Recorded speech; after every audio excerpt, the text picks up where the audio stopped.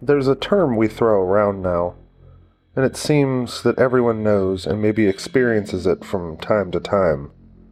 FOMO, the fear of missing out. I, Drew, your humble horror host, could be the poster boy for this very real feeling. My whole life, I've felt that need to be included. To be at every concert, every party, every gathering. The times where I've needed to sit things out were brutal, at least mentally, because my mind would run wild with every possibility that I was missing. The inside jokes, the memories. For those of you out there who are fans of How I Met Your Mother, you may remember an episode where most of the characters had an incredibly memorable night, and the one who stayed in just couldn't understand why they all kept shouting, "The gentleman." I'd like to think that it's simply that, not wanting to be on the outside of an experience, but I'm starting to believe that it's more about my fear of being alone, because being alone means that I have to be with the one person that I can never shut up or run away from, myself. Hence, my need to constantly have music playing or a movie on in the background. These distractions help fill the room, make the sensation of being alone feel less tangible. Many folks are introverts and relish the time they have to themselves. But more often than not, I'd argue that these bouts of isolation are counterbalanced by being around others at work or while out shopping. Human beings, for the most part, crave contact with others. Without getting into notions of evolution or creationism, it seems that humans are like most mammals, pieces of a larger puzzle, a part of the pack. There is safety in numbers, right? In simplest terms, being a part of a group is essential for survival. The dangers of the night are easier to handle in groups. We shield the weaker members while the braver or stronger keep watch. Of course, these are just the blind, pseudo-philosophic musings of a guy who truly hates to be alone. But that aside, is there something to what I'm thinking? The familial unit is a pack. Coworkers form packs. Political ideologies form insulated hierarchies to defend against perceived threats. States, countries, larger and larger groups of like-minded individuals, even whole societies, cultures. When we do not toe the line, or act in a fashion that is within proper decorum for that particular pack, we run the risk of being banished or ostracized, which, in turn, removes our security blanket. We are alone, again, forced to face dangers without backup. Maybe that's the true essence of FOMO. Not that you'll miss out on the fun, but that the act of being alone has the ability to remind us just how vulnerable we really are, how quickly we could have our lives snatched away. Without the safety of a group, we are, in essence, forced to contemplate our mortality alone. In doing so, we often have to explore our own courage or strength. That's why we date, why we marry, why we form friendships so often, because we don't want to have to wait for dawn alone. So what happens when your support system is taken away? What happens when you're forced to go it alone? Will the minutes crawl? Will whatever lurks in the darkness sniff out your vulnerability? Will you simply wait and pray for sunrise? Ladies and gentlemen, the doctor is in, and the haunt is on.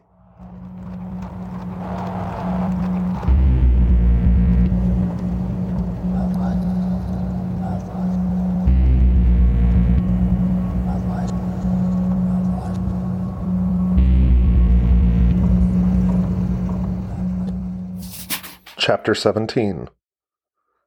Kate Coleman was no stranger to either emergencies or their most logical responses. On 2 occasions, she was the first bystander on scene for the smoking, mangled remnants of head-on collisions. She'd helped the victims staunch bleeding and excise their broken bodies from between dashboards and bucket seats. Blood didn't turn her stomach, and she didn't slip into panic when faced with physical trauma.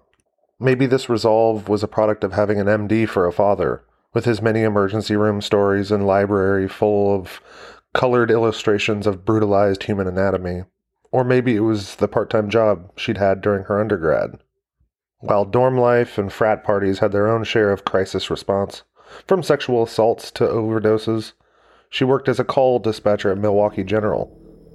On top of directing bleary-eyed family and friends to either the correct intensive care room or to the morgue, Kate had been responsible for communicating life or death situations over loudspeakers and mobile phones in rapid succession. Lives truly did depend on her maintaining order in times of chaos and ruin. Yet now, standing on the slope of her cracked driveway, feeling the rain soaking her hair and through her clothes, Kate Coleman felt frozen in place. Denny's Jeep, having disappeared from view, left Kate alone in front of her house, alone in the neighborhood, in the subtle half-light of a Sunday morning in Georgia, and it took every ounce of effort Kate had to turn back to the carport door where they'd helped a semi-conscious Kyle through only minutes before. Her dogs, Roxy and Echo, were pressed against the glass pane of the screen door, not wagging or wobbling like normal, but rigid, eyes focused on Kate as if she were their prison warden. But their pathetic stares weren't what paralyzed Kate in the rainy driveway. Nor was Kyle's still visible blood trail and sudden exit, nor the events of the previous night and the subsequent cleanup. It wasn't the whole host of events this house had thrust upon her or the sheer desperation she'd felt for months, but something simple that kept her frozen. Behind the dogs, Kate could just barely make out the shape of something, the form of a man. A shadow mostly, a black silhouette, unmoving and massive, nearly filling the doorway. Though features weren't visible, Kate could feel the thing's eyes on her. She knew it was studying her, like prey in the wild, or a squirming insect under glass. There was no code for this.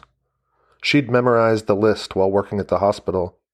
In Wisconsin, code browns were common because of severe weather, and she'd actually had to call a code pink on a few occasions to let everyone know a child was missing. But by far, the code she'd sent out the most was blue. Someone was dying. There was no one left but her. The other 3 occupants of the home had just torn off to seek medical attention, and Kate was stuck in the rain. Who was standing behind her Labradors? Trying to think logically was ridiculous. Kate knew who it was, the same entity responsible for her dreams and nightmares, for subtleties of moving objects and the overt anger that had ravaged their belongings, the force who could disguise itself as her husband or mother-in-law, who could freeze the blood in her veins. A vicious, hateful presence that the internet lauded as a saint. A golfing buddy who shared war stories at the VFW, but not the deed to his home. The man who Kate was sure had loomed over his poor wife the way he now loomed over her dogs. Who loomed over Kate's very existence. Patrick Westerberg. Fuck him, Kate thought, in a sudden burst of indignation. He can have the house. He could have the entirety of the southern United States for all she cared. Kate made her decision then and there. They were going to get out. She'd insist they pull up stakes, lose the money and her job, though she'd been ignoring emails for over a week by that point, so employment security was tenuous at best. They could sell it all, let some estate sale company come in and liquidate, much like they'd probably done when Rose Westerberg had made the decision to vacate.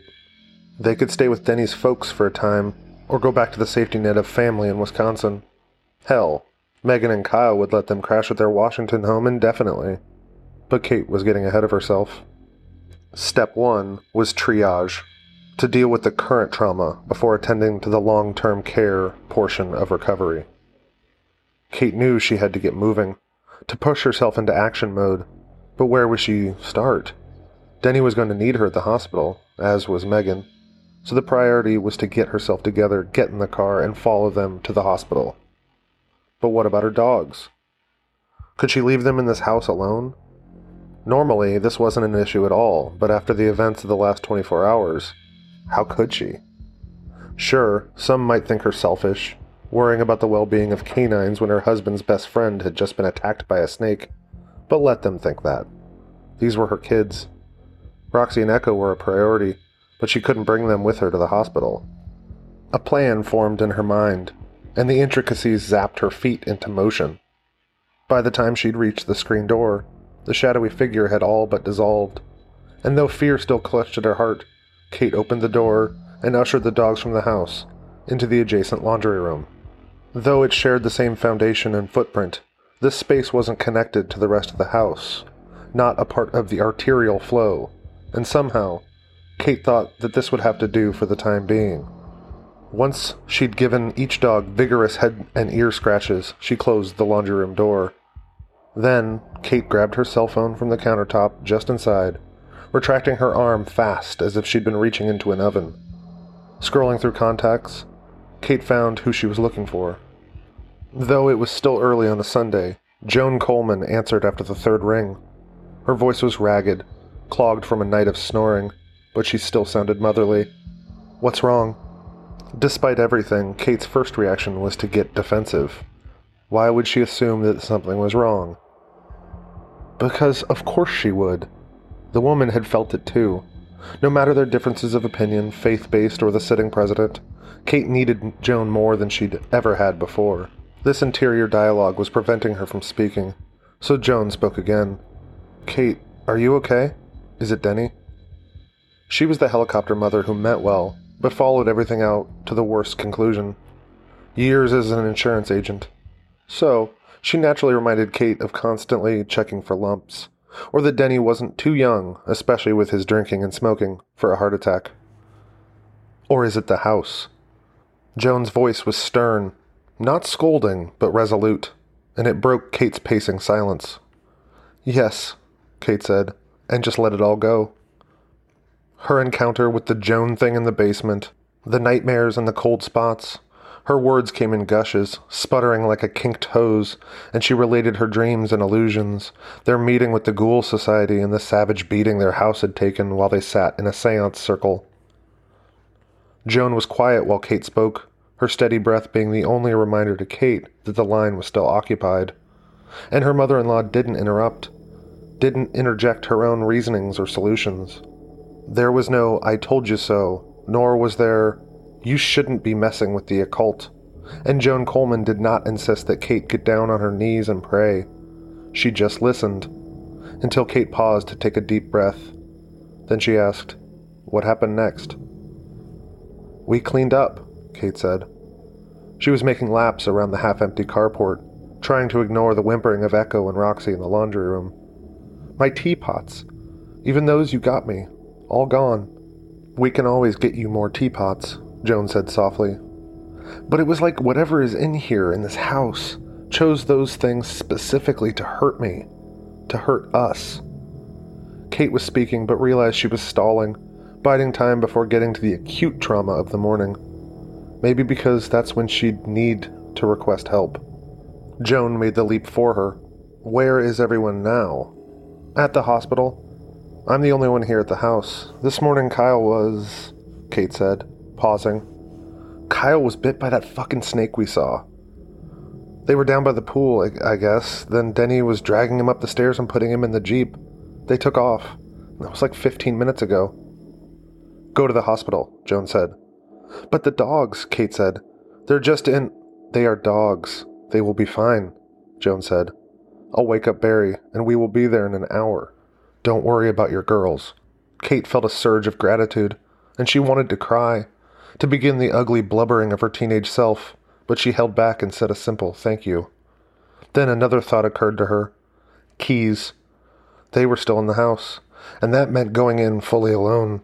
No husband or friends, no dogs, and even though from her vantage point in the carport she could see the black shape had vanished, Kate knew it was still waiting for her inside. She knew so much more waited for her in that house. "I've got to go back in and get my purse," Kate said. "So go. You need to be strong right now. Denny needs you, not to mention your friends." "Mom," Kate said, her eyes searching the dim contents visible through the screen door. She could make out a pair of her open shelves, with 3 of the remaining unbroken glass containers resting. Ovals of black chalkboard paint graced the sides, and though she couldn't make out the words from the distance, she knew they said sugar, rice, and treats. Treats was spelled with a Z, Denny's imitation of how the girls might spell the name for their milk bones. Next to these shelves was the metal cactus they had nailed to a wall stud, its curled limbs serving as hooks for jackets and an assortment of keychains and bags. Her bright yellow Hufflepuff-themed purse, a gift from her husband the previous Christmas, hung there too. Inside was Kate's life, wallet and driving glasses, her anxiety medication, and most importantly, the keys to the key of soul she was leaning against. "Go on," Joan said. "I'm scared." "Can I pray with you?"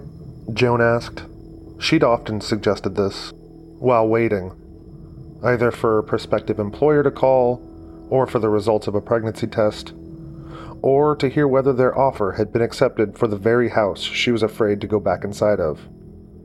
And she'd usually indulged her mother-in-law, repeating the words, but not placing any stock in their power.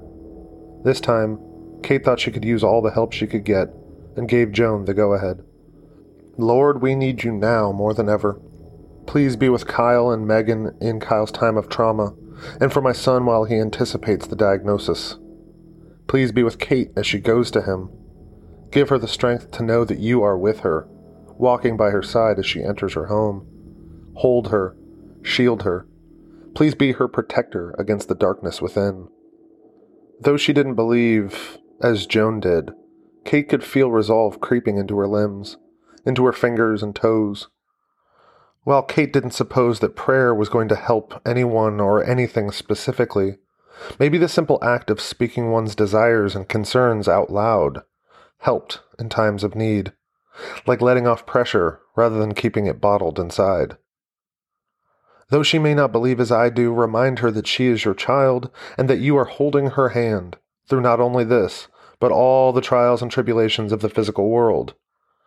We say this in your son's name. In unison, Kate and Joan both said, "Amen." "You've got the armor of God on you now. You always have and always will. Sometimes you just need a reminder. Now go. Be with your husband and your friends. Call me when you know something, okay?" Kate was already walking toward the screen door, as if the divine pep talk had forced her into locomotion, and she whispered, "Thank you, Mom. Love you." Joan responded in kind, and once the phone was slipped back into her pocket, Kate turned the door handle and went inside her home. While Kate did feel stronger, because of either the prayer or maybe the act of letting each and every thought out of her mind, the house was still oppressive, air heavy and thick, like Kate was moving through water, yet she crossed the kitchen and dropped down to put on her shoes. Her clothes were wet, and part of her wanted to change, but that meant going through the entire house, and that was asking a bit too much. Snatching her purse from the hook, she slung it over her head so the strap crossed her chest, and she was about to go back outside when she noticed the sliding glass door of the porch was still wide open. There was a moment where she considered leaving it, just checking on the dogs one last time, then getting in her car. But the pseudo-responsible part of herself wouldn't let that happen. There was the ever-present threat of evil, but the everyday fear of intruders, of thieves, had to be taken into consideration, or even the possibilities of invading rodents. Despite it all, she still maintained the pride of ownership in her house. Besides, didn't she have God or the universe on her side? Head held high, she strode through the room and slid the door closed, then leaned down to secure the wooden bar in the track. It was when she turned back around that her bravery blinked away, and she felt that her legs would buckle. The shadowed figure was back in the entryway, just as it had been when she was outside, though now it stood between her and freedom. And this time, it wasn't alone. The shape was flanked by two others on either side. In her peripheral vision, she could see more beyond the pass-through into the parlor. Kate could feel more of them behind her now. It was as if they were being manifested, formed from the inky shadows of the house itself, rising up. Legion. They began to advance. Those in the kitchen shuffled toward her, while others began pulling themselves through the pass-through. She could feel breath on her neck, just as she had before, and Kate thought her heart might stop, just give up the ghost then and there. If she had anything in her lungs, she would have begun screaming. The room was now full of shadows, oily black shapes converging, tightening the knotted circle around where she stood, like an angry mob closing in to punish her. But for what? Disbelief? For daring to enter the home again? For ever considering it her home in the first place? The questions swirled, not landing on any answer specifically, until she finally found the ability to cry out for help. But this was cut short, as the circle constricted and fell on her, swallowing away any trace of her scream. Denny pressed the decline button on his phone. This had been the third call from his mother, probably wanting to invite him to church that morning as she often did, and while every part of him wanted to answer, and to fall into the safety of her voice, he wasn't ready to tell her everything that had been going on. He couldn't simply jump to the snake bite, but would need to explain the ghost hunters and the attack on the house, the selective earthquake, before getting to how he found himself in the waiting room of Augusta University Hospital. Why? Because it was all connected. How? He had no idea. None of it was making sense, and the more he tried to tether his racing thoughts, the further away an explanation seemed. 2 uncomfortable waiting room chairs away, Megan appeared to be dealing with the same mental struggle, and neither had spoken since the doctor left them. A tall, balding man, with dark skin and a pencil mustache, the physician, came to find them 2 hours after they'd wheeled Kyle's unconscious body through the swinging doors. Since then, Denny had called Kate multiple times to find out what was taking her so long to get there. Then laid out for Megan what had happened by the pool in excruciating detail, and she listened carefully, at various times saying she'd wished she'd been there, or that she hadn't been still asleep, as if her presence would somehow have stopped the attack from occurring, yet Denny was certain nothing could have stopped it. He was starting to believe that there was an element of fate to all of this, an inevitability that had brought them all here. He may not be able to pick out the thread that connected it all, but he was certain that an insidious plan had been set in motion, and each and every one of them were pawns, moved around or shoved over at will. And the doctor's words did nothing to dispel this notion. The man had begun by introducing himself as Dr. Kapoor, then explained that Kyle was stable, but it was still shaky, before asking what had happened. Denny repeated the truncated version of the story he'd given Megan, and as it progressed, the doctor's face contorted first into a grimace, then into a mask of frustration. Were you able to see what sort of animal it was? The snake? I don't know, it was dark, coiled and black, Denny said, his own frustration growing. I have no idea. Well, what I mean is, was this something you'd seen in the area before? A while back, my wife called animal control because she found a snake in the backyard, but I didn't see it. Otherwise, no. We live in the suburbs. Dr. Kapoor shifted his weight from one foot to the other.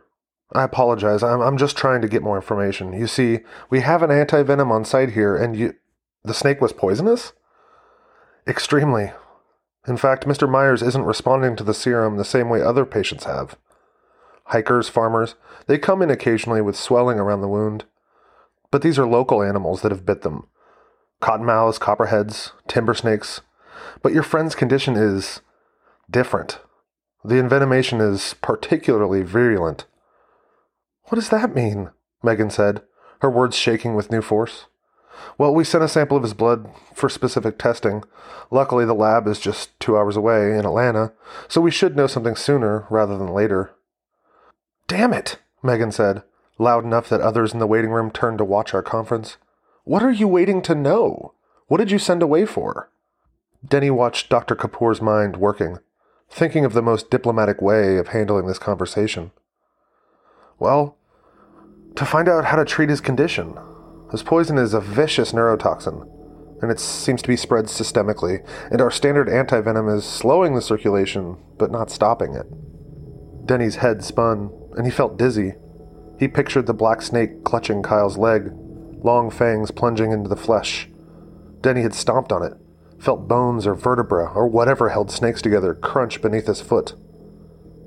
Megan collapsed back into the chair behind her. Almost a whisper, she said, "Can we see him now?" Unfortunately, he's not out of the woods yet. He's stable enough, but when he wakes up, we may be able to move him into a visiting room. Wakes up? Megan asked. What are you talking about? Your friend is in a coma, the doctor said, and immediately put his hands into a halting motion. But before you think this is a bad thing, we induced it. We did so to help with the healing process, and to continue slowing the spread of the poison. This last sentence took the wind out of the room. Denny felt like he'd taken a right hook to his ribs. I'm sorry that I don't have more information at the present, but if you have other questions, please ask the desk to get in touch with me. Is he gonna make it?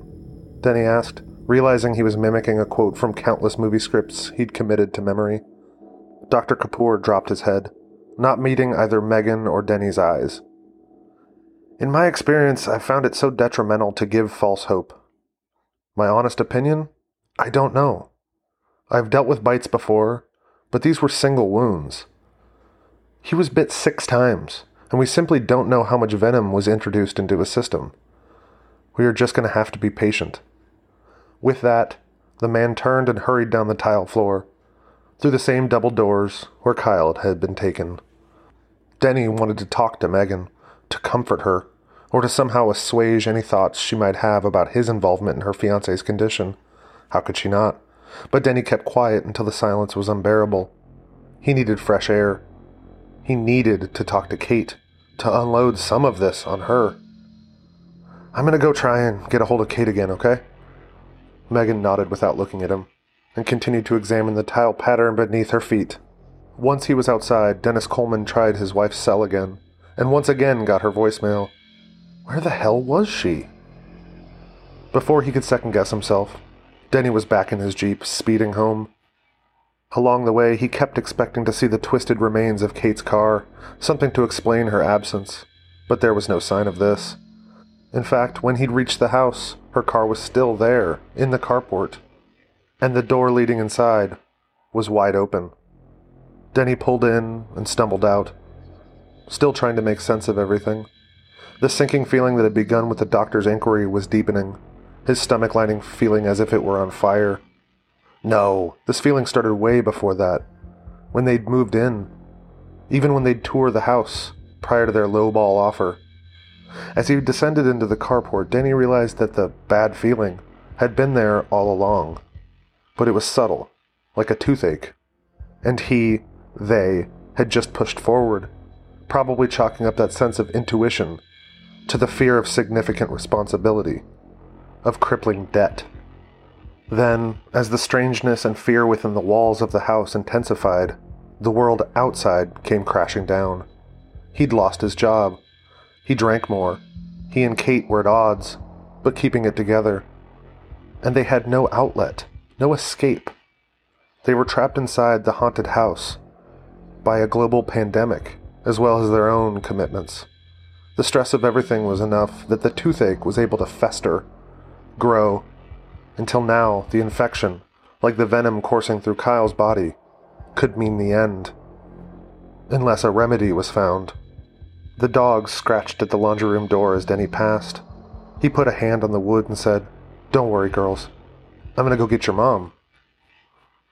Though, as he crossed the open threshold, Denny knew he'd lied. He knew Kate wasn't there. Somehow, he just knew. It was the same sort of feeling as being watched. Like, just how you can feel you aren't alone, sometimes you know that you are. The house smelled of churned earth, the musk of wet soil and decaying insects.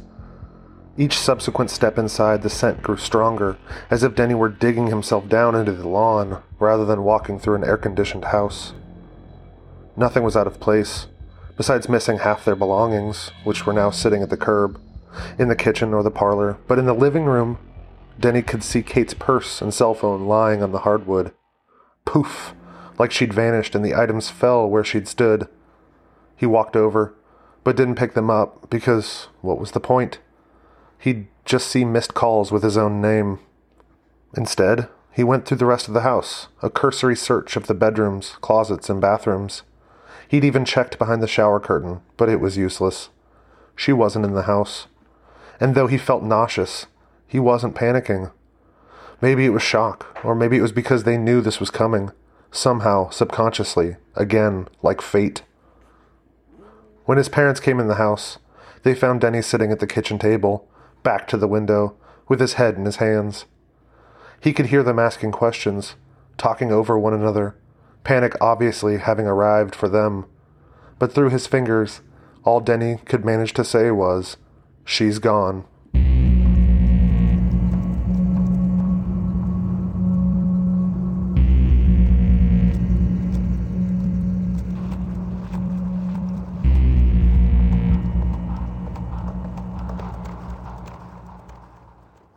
This episode of The Ghost Modernist was presented by Dr. Scarelove. Still, after 17 episodes, I'm so humbled that Simon has let me use his music for the show. Please check out the show notes for links to music from Atrium Carcieri and other incredible artists on the Cryo Chamber label. Don't forget to follow me on Instagram at The Ghost Modernist for more updates, and maybe some pictures of my dogs. If you're a fan of the story and haven't had the chance yet, please take a few minutes to rate and review on Apple Podcasts, as these help me get the word out and scare more people. There are no specific shoutouts this week, at least at the time of this recording, but that doesn't mean I don't want to give some love. Thank you to each and every listener who has been with me since the beginning. It's so rad to see that you're still on this journey with me, and with the Coleman family. That's it for this week. Remember, there are two types of people in the world: the haunters and the haunted. Which one are you?